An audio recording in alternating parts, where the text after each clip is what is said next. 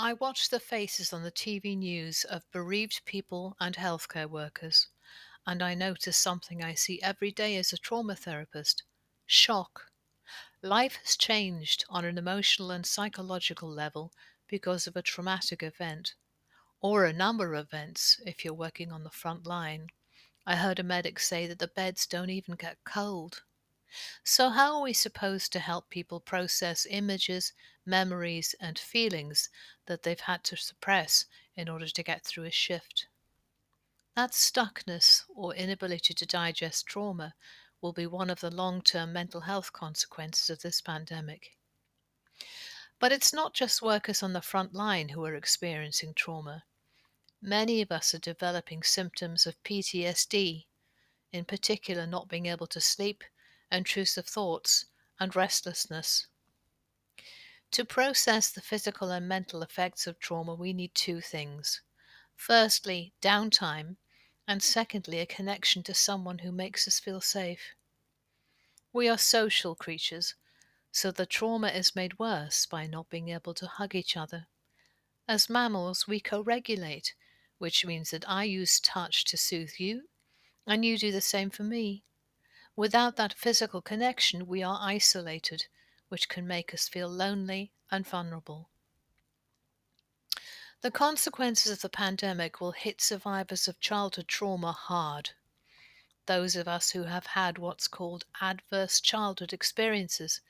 This includes neglect, attachment problems, and problems like parental substance abuse. There is also a growing digital divide between rich and poor.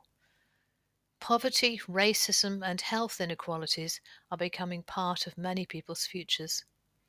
Many children haven't got a decent meal. Others are spending lockdown with the people whose abuse brought them into counseling in the first place. Many of our clients were already struggling day to day before COVID struck. So, how much worse can it get? I can't think too far into the future. That way, frankly, life's madness. So I breathe and ask myself, what can I do now? I try to be still in the moment. We can ground ourselves and connect to a deeper sense of self. In the Buddhist sense, we can be the ocean, not just the egoic and frightened wave. The sea fears nothing. Have we ever been around somebody who exudes that sense of calmness? It's very attractive and it's also catching.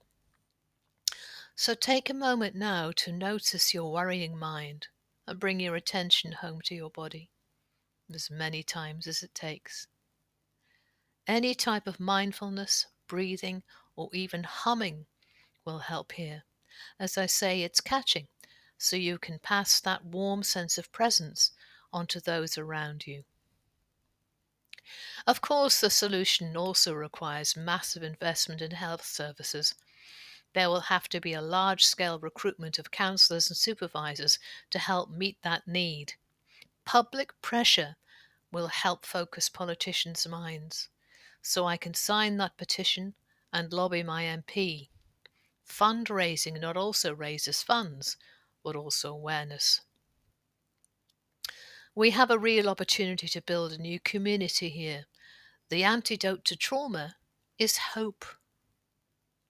I hope that we can find kindness and compassion for each other, that we can acknowledge the importance of mental health to all of us. I hope that it stops being the poor relation in the NHS, in education, in government, and in the bear pit that can be social media. The counselling industry itself needs to take a long, hard look in the mirror. We need more diverse voices if we are to meet the challenges ahead. Also, there are more effective therapies like EMDR and EFT, which are more helpful than purely evidence based ones. After all, there is no evidence that love exists, yet it's the only truly transformative force. So, can you open your heart to a creative and different view of trauma? Can you allow a song, some gentle movement, or a sighing outbreath to heal your client instead of defaulting to a probing, analytical question? I believe there should be moments of recognition of the scale of what we have faced. Like Joe Biden's lanterns at the Lincoln Memorial reflecting pool. To heal, he said, we must remember. It's hard sometimes to remember, but that is how we heal.